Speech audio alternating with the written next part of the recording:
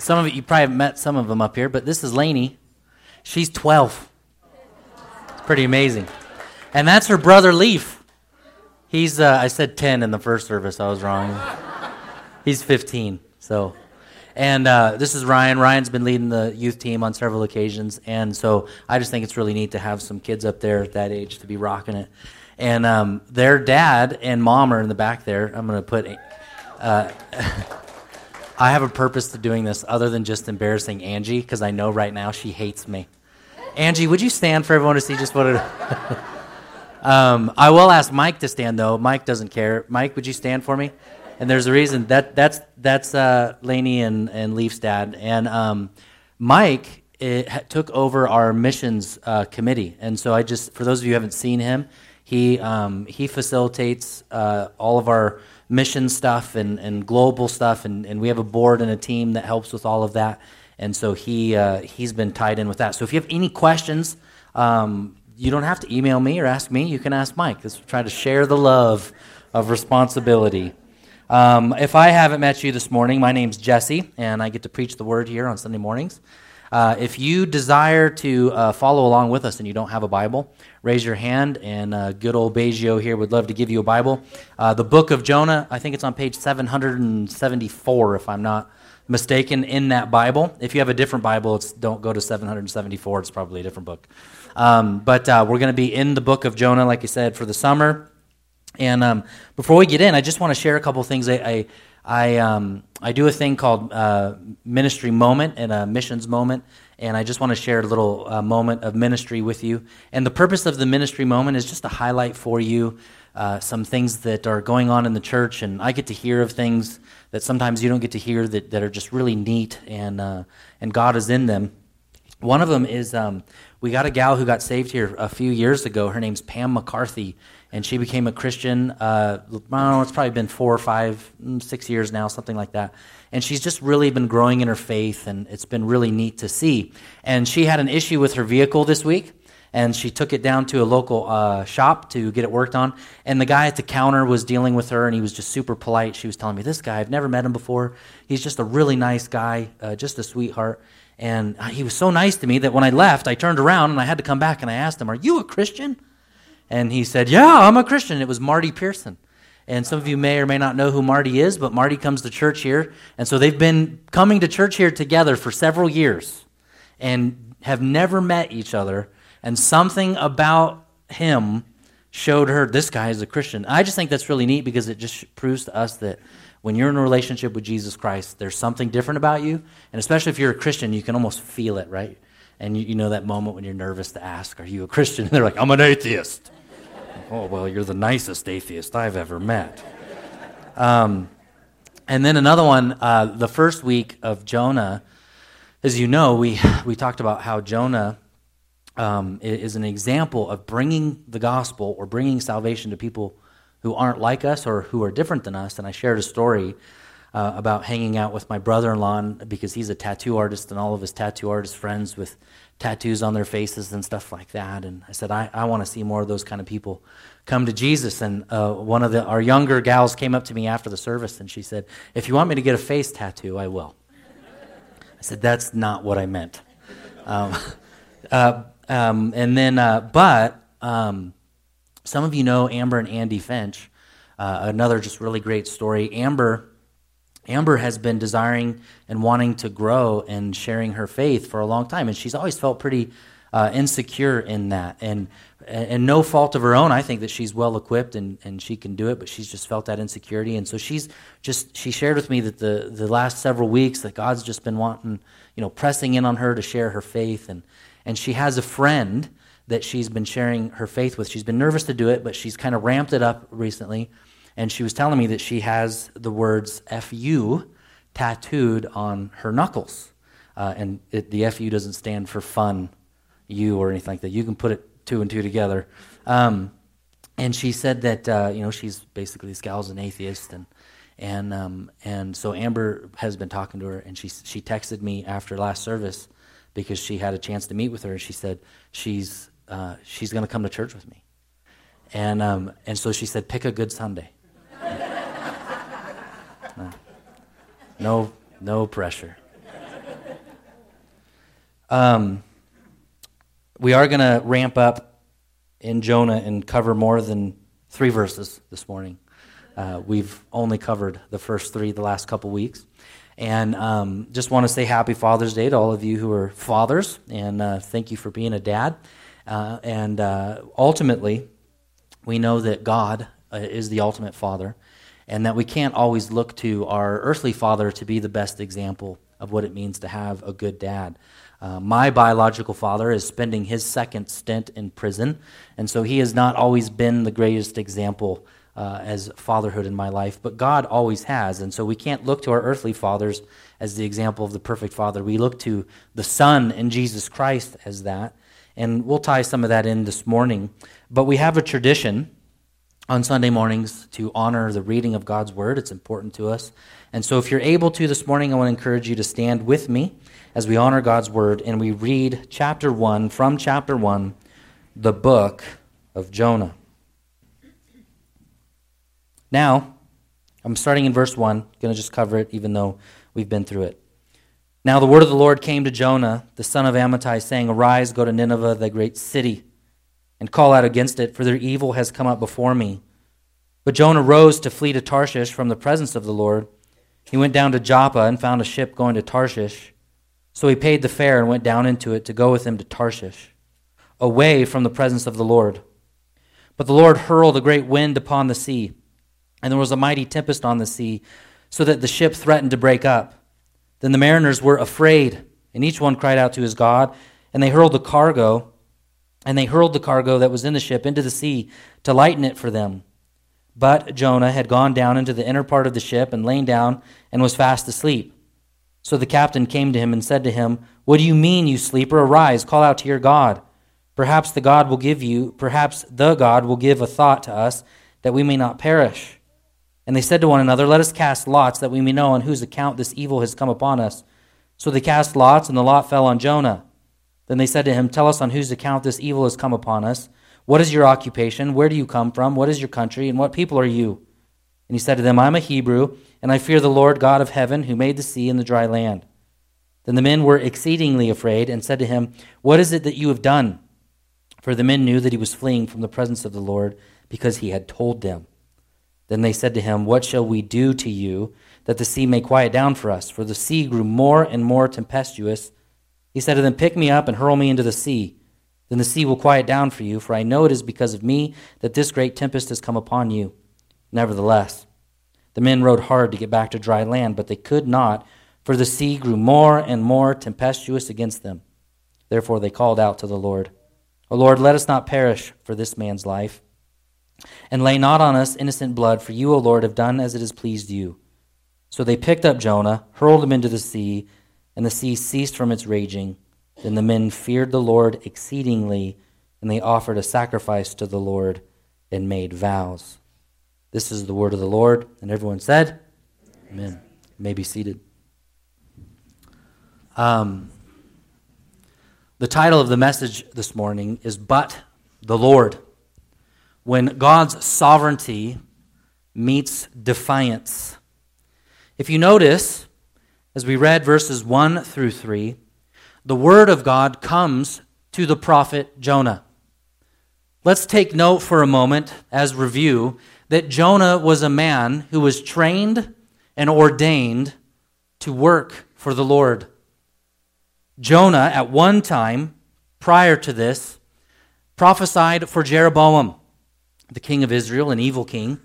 He prophesied that Israel would expand, that it would grow. It was actually a great time of growth and prosperity for Israel, though their king was a wicked king. And at that time, Jonah was probably a teenager.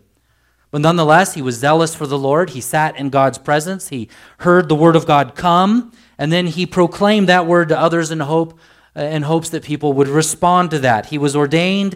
He was trained. The word of God comes to him, and it goes to a people group that Jonah simply does not want to have anything to do with. In part, because the Assyrians, who were polytheistic, henotheistic at best, meaning that they worshipped gods of different areas. many gods, not one God, but many gods, and that they believed in gods that oversaw a particular group or particular area. So there was the god of the mountains, the god of the valleys, the god of the sea, the god of the heavens, and what have you. In part, it is believed that Jonah did not want to proclaim the word of God to the Assyrians because they would then repent, come to the saving knowledge of God, and then God would then use the Assyrians to punish Israel, who, though in their prosperity, were not actually worshiping God. There's a part here where we have to see that Jonah, in part, is believing in his own mind that he loves God's people more than God does. There's a takeaway for us this morning there. Be very careful to think that you're more compassionate than God. Have you ever been in that place where you have wondered why God would do things a certain way? You've questioned in a circumstance why God performs in His saving knowledge. And you ever asked the question, why that person? Why that person? You may be sitting next to him. I can't believe this guy came to know God. All of us have come to a place in God's sovereignty where we've questioned and wondered, why has God done a certain thing? And so we read that because of this, because of many other reasons as well, that Jonah arises and he goes in the opposite direction that God calls him to. And so we see here, the word of God comes, and the language that is used, I believe it's in verse 3, but Jonah. But Jonah. But then we see the ultimate of all ultimates in verse 4, but the Lord. But the Lord always trumps but whatever you decide to do. You see, Jonah, in part, we've said it in the previous weeks, the overarching theme of Jonah may be called that salvation belongs to the Lord, that God brings salvation to those that He wants. But another way to look at it is that Jonah ultimately, if you will, is the overarching theme of the entire Bible. You run, and God chases you. And so, but Jonah runs, but the Lord comes. See, here's the reality. God cares enough to intervene in your life to bring you to salvation. Psalm 107, verse 25, says about God, and it's funny as I read this to you, take note, it almost sounds like he's speaking about Jonah. For God commanded and raised the stormy wind, which lifted up the waves of the sea. They mounted up to heaven, and they went down into the depths. Their courage melted away in their evil plight. They reeled and staggered like drunken men and were at their wits' end. Then they cried to the Lord in their trouble, and He delivered them from their distress. He made the storm be still, and the waves of the sea were hushed. Then they were glad that the waters were quiet, and He brought them to their desired haven. See, God commands the storm. He's ordained it for Jonah for a purpose. An old pastor I used to read back in the day, John Corson, he says this about the storms of life. Sometimes God sends storms of severity in order to bring His children into port safely. Such was Jonah's case. This storm was not God's punishment of Jonah, but He showed patience with Jonah.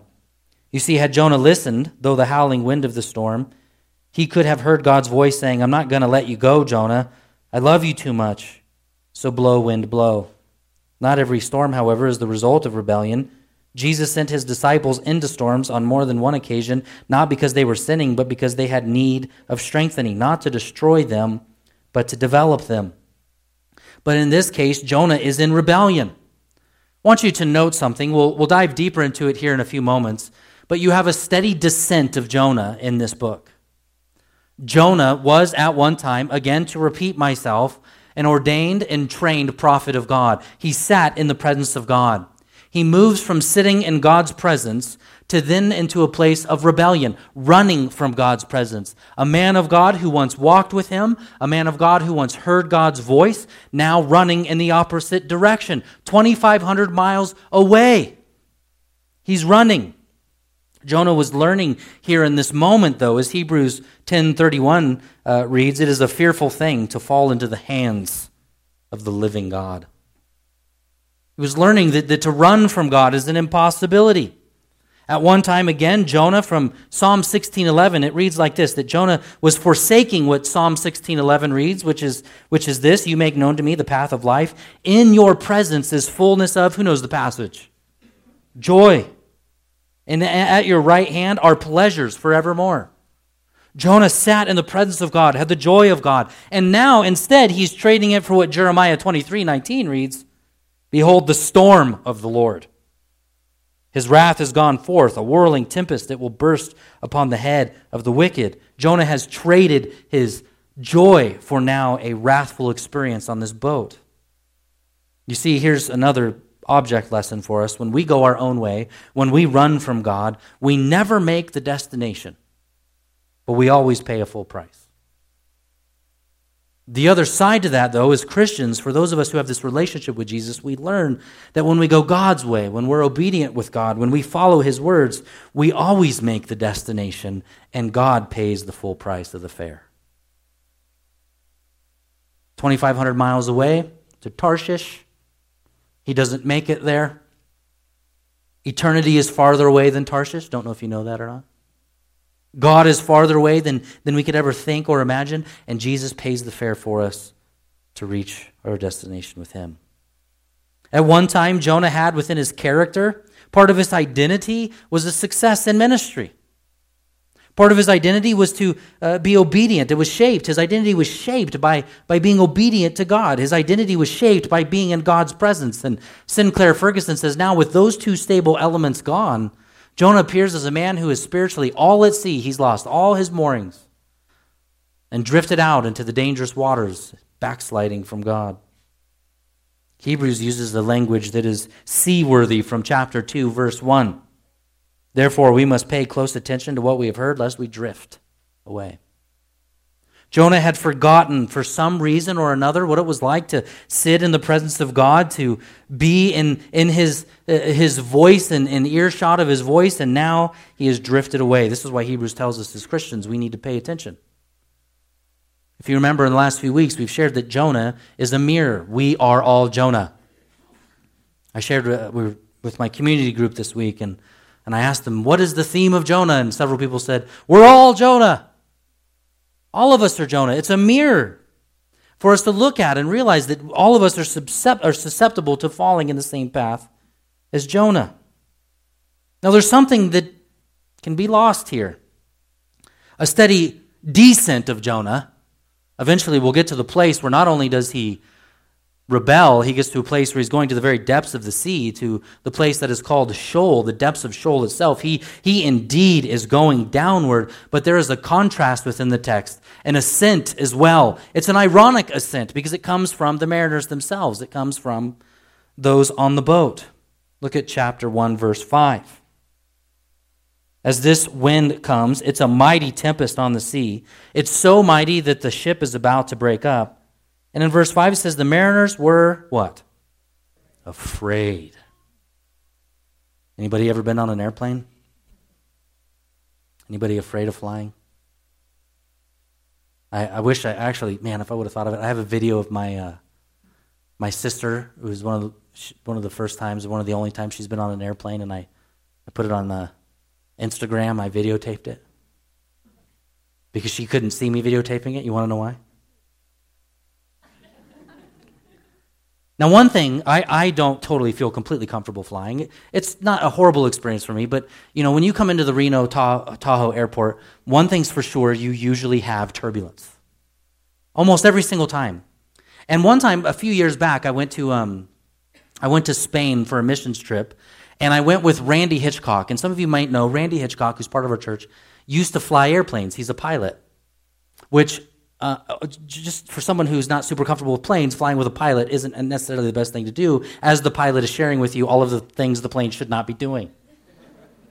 I remember him sharing with me that taking out of the Reno National Tahoe Airport, I hate to share this for those of you who fly out of that airport, he said the way we take off out of there to mind the buildings, to avoid the buildings, is not the safest place to take off. As we're climbing more rapidly, as he says, we shouldn't be climbing this fast. Thank you, Randy. One thing I've learned in my trips on airplanes, though, is there's no need to worry if you're looking at other passengers who are panicking. That's not the basis of trying to figure out whether the plane is going down or not. The person you need to look to is the stewardesses. How are they responding? Because if they look fearful, now you should be fearful. If they're running, why? Well, likewise, the same thing with this boat. It's one thing for the passengers of the boat to be panicked and to be fearful. It's quite another thing for these mariners who indeed were skilled sailors. For them to be afraid is a big deal. They're frightened. They're scared. They know the sea. We're told by looking at the text, if you look carefully enough, you can realize it's such a great tempest. It's so radical that not only is the boat falling apart, they indeed start to pray out to every single one of their gods. They have attributed this storm to be so radical, so hard, so gnarly, that they are attributing it to some other deity, to a god. This is being caused by a god. This is how radical this storm is. So in their polytheistic view, these men respond to what we can call an ignorant fear. They don't know why they should be afraid. They don't know who's caused it, rather, but they know that this is a radical kind of storm. So they each call out in their polytheism to their own God. Spreading it out, if you will, right? It's kind of a shotgun blast. You pray to your God. Maybe the God of Buddha will help us here. And Joseph Smith might help us. And who cares who it is? Just cry out to him and get this thing to stop. And they act upon their fear with words. Notice that every single human being, whether they're an atheist or not, during hard times, people pray. During a storm, during tribulation, during difficulty, people cry out. People are open to pray. The most atheistic people will find themselves asking for a pastor to pray for them in the toughest of moments. The strength of the storm is so radical that they also start to throw out probably one of their greatest gods, their god of financial security. As they start to go into the boat to lighten the ship, they start throwing the cargo overboard. The cargo for them is their livelihood. It's their money, which shows us that the materialistic god of the world can only take you so far in your distraction and in your distress. It simply cannot satisfy you. They have an ignorant fear that is causing them to respond. One of the passages in Luke reads like this, that Jesus, he says to them, take care, be on your guard against all covetousness, for one's life does not consist in the abundance of his possessions. There's one thing every single one of us leaves behind when we die, and that's all of our stuff. And yet we still pay an exorbitant amount of money to store stuff that we haven't seen in years. I find myself wondering what's in I have a little area under my stairs. I have stored a few things. I think, I haven't seen them in years. What am I doing? Yet we do it. We have now, as a contrast to this, we have this great fear of the sailors. They have attributed the storm to a god of some sort. They start to pray. They start to throw things overboard. And then we see Jonah. What is he doing? He's sleeping. He's asleep. Jonah has moved. If you're following the descent of Jonah, he has moved from ordained to trained to active disobedience to now a place where he is at peace with his disobedience. Have you ever seen that in your own life, in your own disobedience? At one moment, you have loved God. At one moment, you're in the presence of God. And the next moment, for some reason, you're running from God because the call is too hard for you. And then after fighting that battle, you get to a place where you're completely at peace. Jonah is asleep. He's fast asleep. It's the same word that's used when God put Adam asleep. It's a surgical kind of sleep, a hypnotic kind of sleep. The storm is raging. The boat, we're told, is falling apart. And Jonah, he's asleep. Active disobedience to a peaceful kind of disobedience. Let's take note of something else here. The sailors who are pagans pray. And we see Jonah, who serves Yahweh. There's no prayer. Arise, you sleeper. What do you mean?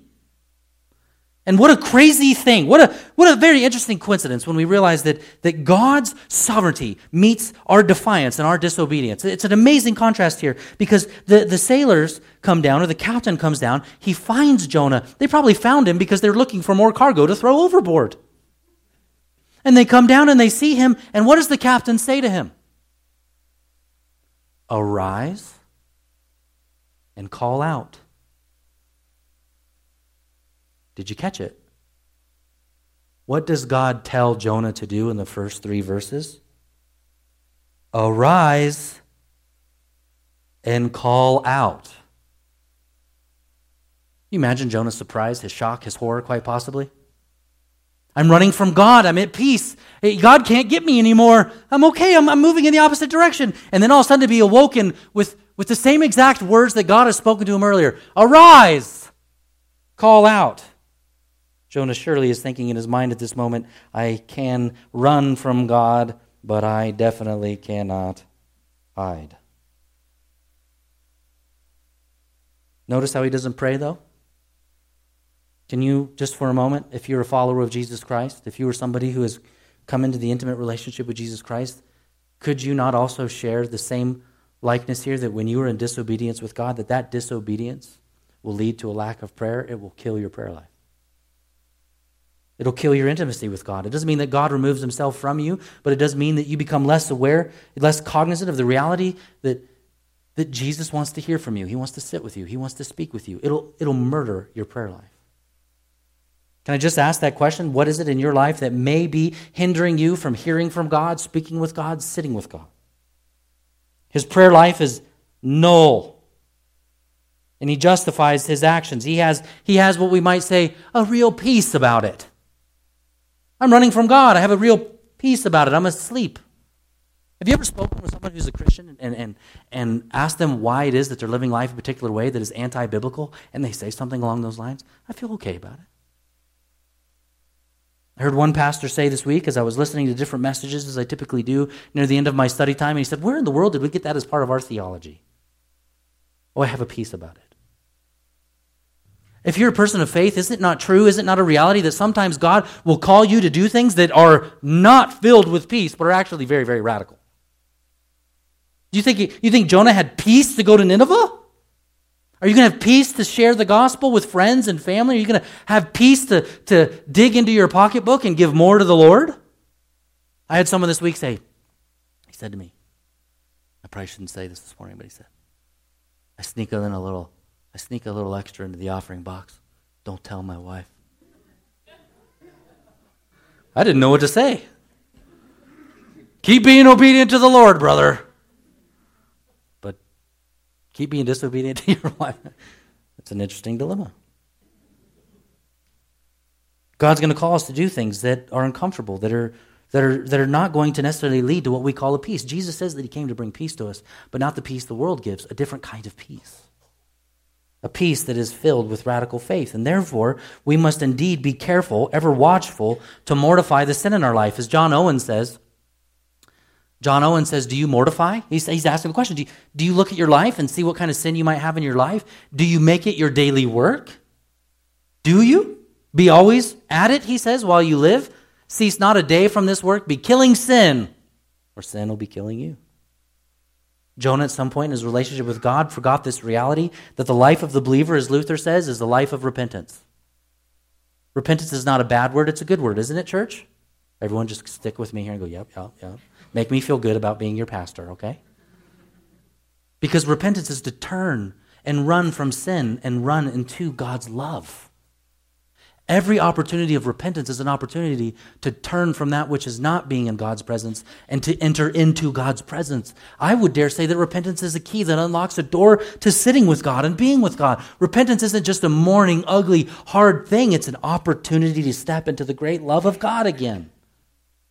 And we get to do that every day. Has anyone ever gone a day without sin? Careful how you answer. Therefore, every day needs repentance. And then, we have this interesting deal that happens in verse 6. So the captain came to him, said, what do you mean, arise, O sleeper, call out to your God. He calls him to pray. We see no prayer from Jonah. Perhaps your God will give thought to us. And then in verse 7, and they said to one another, come, let us cast lots. The lots were a kind of dice, kind of like a game of dice. And they would roll these lots to see who it would fall upon. And of course, it falls upon Jonah. Jonah has won the lottery. Jonah wins.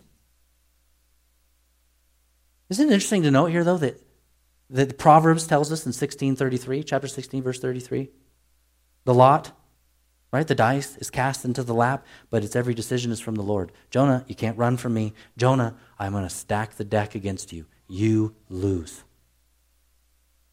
See, God won't let Jonah go.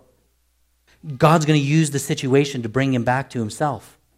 And then on the heels of this, the lot falls on Jonah. All of the mariners notice that this tempest, this storm is caused by this one man. And you can almost see them stumbling upon each other to find out, who are you? And there's five different questions. As it fell upon Jonah, they say, on whose account has this evil has come upon us? What is your occupation? What do you do for a living? Where do you come from? What is your country? What kind of people are you? Can you hear it? We let you pay the fare to get on the boat. We didn't know who you are. You're on the boat. Now tell us, why in the world is this happening? And then Jonah's descent becomes even more radical. He comes to this place and he tells them, I am a Hebrew. Echoing back to probably the rumor that these mariners would have heard of the great Yahweh who split the Red Sea, who delivered the people of Israel from Pharaoh. This is a Hebrew. And then Jonah tells them, the God of heaven, I worship this God, the God of heaven and the God who made the sea and the God of the dry land. And the captain, upon hearing this, imagine, he's looking at the sky, and he sees the radical wind, the radical rain. He's looking at the ocean as it goes up and down, and he's looking in hopes to see some kind of dry land to get to it. And Jonah tells them, the God I serve, there's no realm that he doesn't oversee. He oversees all of your gods. He's the God of the heaven. He's the God of the sea. He's the God of the land. And the captain, I think, asks a very good question. What have you done? Who runs from the God of the sea on the sea? This is a new kind of stupidity. What is happening? And Jonah shares with them, let's be really clear about something. This is not repentance on Jonah's part. This is not Jonah doing a good job as an evangelist. He's not sharing, I am a Hebrew who worships the God of the heaven and the sea and the land. He's not trying to evangelize to them. He's now moved further into his descent, which is a complete open disobedience. He no longer is just at peace at it. He can actually declare, I'm running from the presence of God and I worship God. This is who I am. This is what I'm doing, and I'm okay with it. I love God, and I'm also okay with my lifestyle I'm living right now. But also note, again, as we see a descent of Jonah, falling farther and farther away from the presence of God, the knowledge of God, furthering his justification of sin and disobedience and defiance towards God, we see this ironic ascent of the sailors who were once at an ignorant fear. Jonah shares with them who they are. The word fear is mentioned again for these sailors. Verse 10, then the men were exceedingly afraid. They have moved from an ignorant fear to an informed fear. They are progressing in their journey towards salvation. They did not know who caused the storm. Now they know. They're learning something about Yahweh. They're learning about God. Not on purpose, of course. Jonah isn't trying to teach them anything. He's just simply letting them know, I'm okay with what I'm doing. I want to thank Brad Beers for this quote he read last week by J.I. Packer, which I thought was super fitting for this particular point. J.I. Packer says, knowing about God is crucially important for the living of our lives, as it would be cruel to an Amazonian tribesman to fly to London, to put him down without explanation in the Trafalgar Square. Now, I said that wrong in the first service. Did I say it right in this one? Trafalgar. The Trafalgar Square, and leave him as one who knew nothing of English or England to fend for himself. So we are cruel to ourselves if we try to live in this world without knowing about God, about the God whose world it is and who runs it. The world becomes strange, mad, painful place. And life in it a disappointing and unpleasant busyness for those who do not know about God. Disregard the study of God, you sentence yourself to stumble and blunder through life blindfolded, as it were, with no sense of direction and no understanding of what surrounds you. This way you can waste your life and lose your soul. I think it's good. J.I. Packer's point is the same point for the mariners, to know the purpose of life, to know life's exceeding joy, and to experience the goodness that God has to offer. One must continually learn about who God is, and these men are now becoming more and more informed. But Jonah, poor Jonah. Verse 12, upon hearing this, he said to them, you imagine this conversation? Pick me up. Chuck me overboard. Jonah's disobedience has gotten to a place where he's no longer thinking of the ordained, trained, no longer and just an active rebellion, no longer at a peace, no longer just open in his rebellion. Now it's a complete defiance. I would rather die.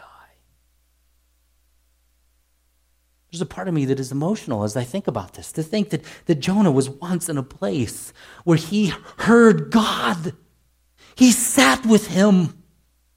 And then he had the great privilege to carry the burden of God's word to his people in hopes to see people's lives changed towards goodness. He was once that man, and now he's at a place where he is so defiant in his rebellion, he would rather die than obey. Some of us in this room, we know people who have gone through that unfortunate, depressing, and sad journey. This gives us great distress, I think, in one regard, to feel sorry for Jonah, but it should also be a tremendous warning to the church. Don't ever think that you are above this kind of defiance. Don't ever think that you are above a small, slow trickle downward into the depths of despair and disobedience. None of us are that far from it. All it takes is one small little turn, one little taste of sin, and then another taste of sin, another taste of sin. And then you get to a place where I've heard so many people say in counseling, I have no idea how I got here. Jonah's journey downward. He keeps going down. But then, in this steady descent of Jonah, we have a continual steady ascent of the sailors. Verse 14.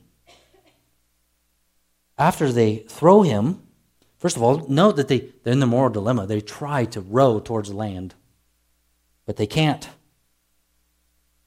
And as the sea continues to go more tempestuous against them, verse 14, before throwing Jonah overboard, they come to this place. They called out to the Lord, O Lord, let us not perish for this man's life, and lay not on us innocent blood for you, O Lord, for you have done as it has pleased you. Do you see the sovereignty of God in that sentence? That's sovereignty. You have done as it has pleased you. There's only one who can ultimately do that, and that is God himself. And then it says, verse 15, so they picked up Jonah, hurled him into the sea, and the sea ceased from its raging. Then, third time the word fear is mentioned, verse 16. Then the men feared the Lord exceedingly, and they offered sacrifices to the Lord and made vows. They went from an uninformed fear to an informed fear to a worshipful fear.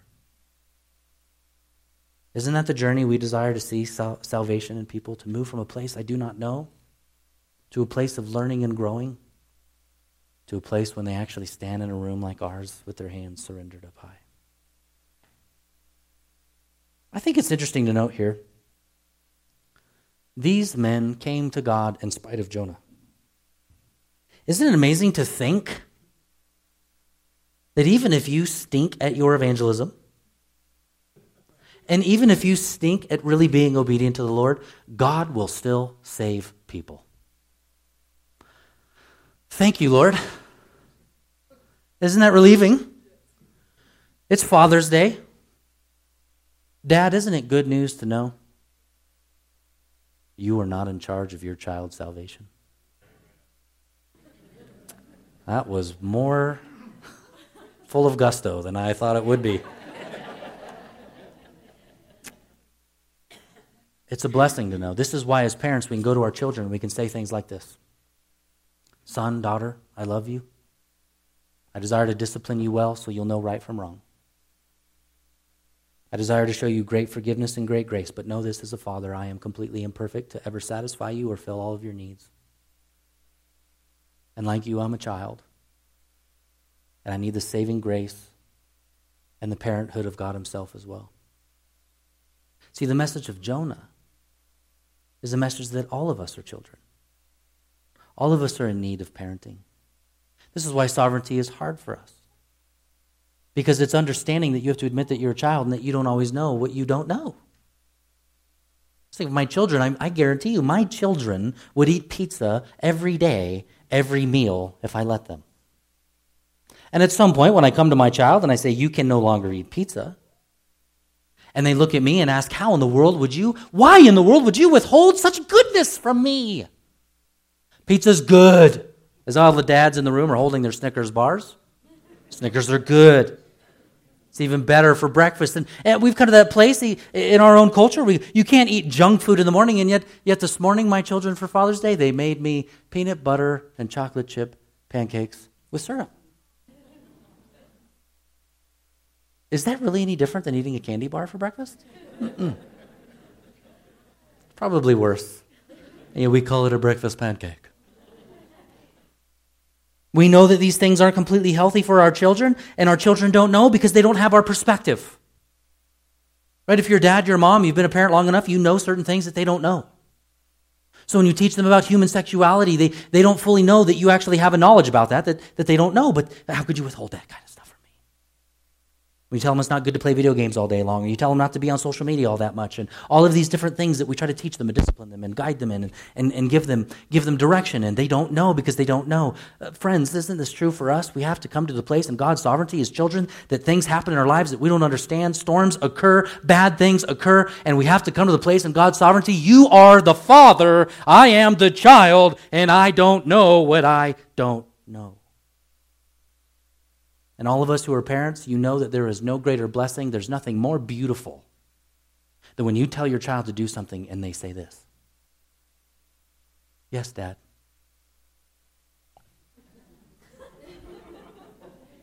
Who are you? I mean, there's something precious about it. Our 1.5-year-old, he's really the only one who does it with perfection. And he's barely, he's 1.5, he just barely speaks. David, pick that up and put it in the trash. He goes, okay, I put trash.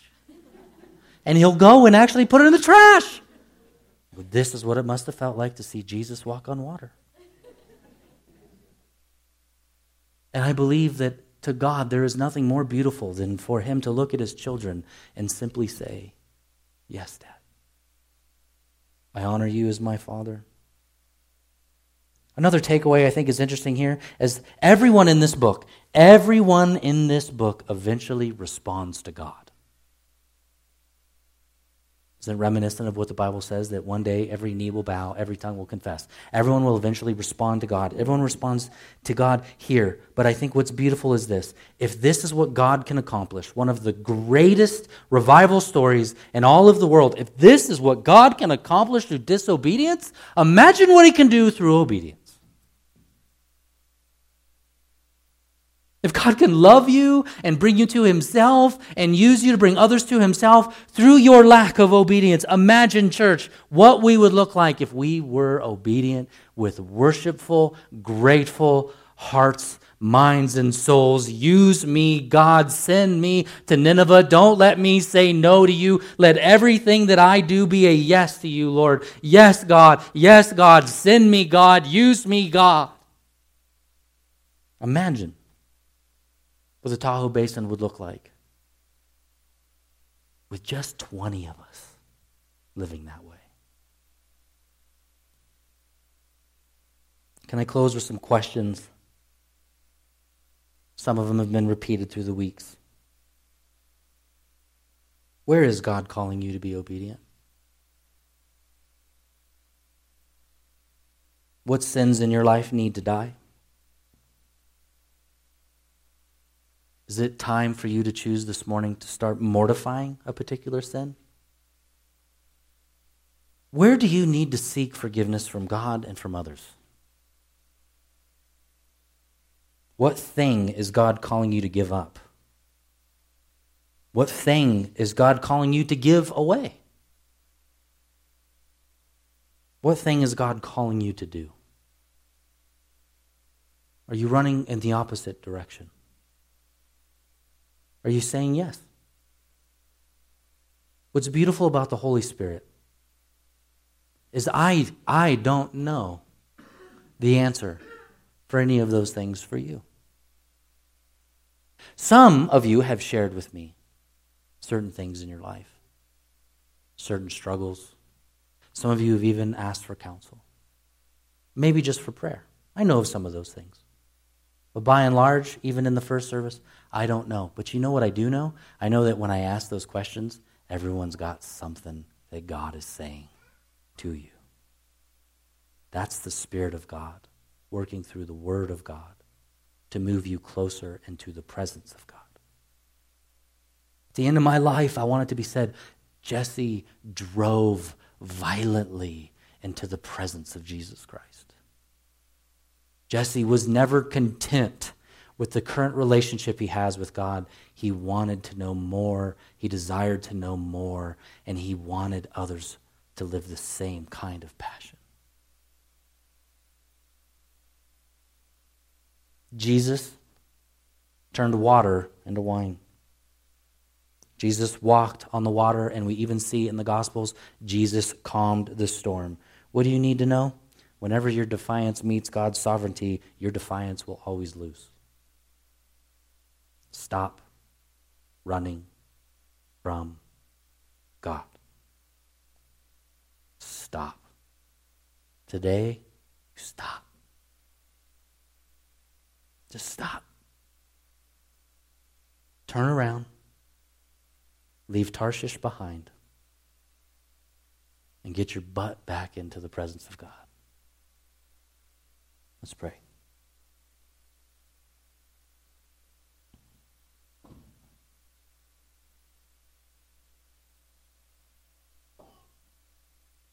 Lord, the words fleeing your presence haunts me.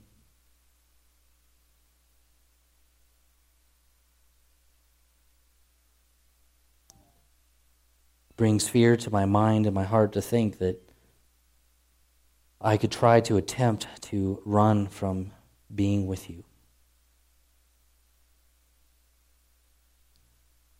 Lord, as I have prayed so many times before, would you do everything in your power, Lord, to keep me in your presence?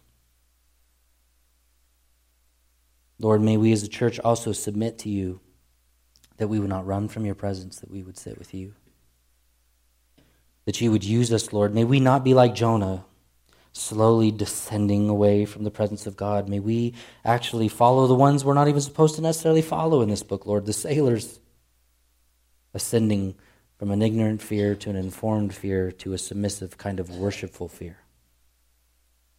May we call out to you, and maybe even this morning, maybe we can do as exactly as the men did. We can offer our living sacrifice to you, and we can make vows to you, Lord. Promises that we will run to you, not away from you. Promises that we will be obedient to you. We ultimately know that we are powerless to do these things on our own. We thank you for the contrast of Jesus Christ, who was obedient to the point of death, as opposed to being willing to die and be disobedient. Lord, thank you for Jesus, who is the only one who lived a perfect life on our behalf. The only one, Lord, who did it right and did it well. Thank you that he is the reminder that none of us will ever do these things perfectly.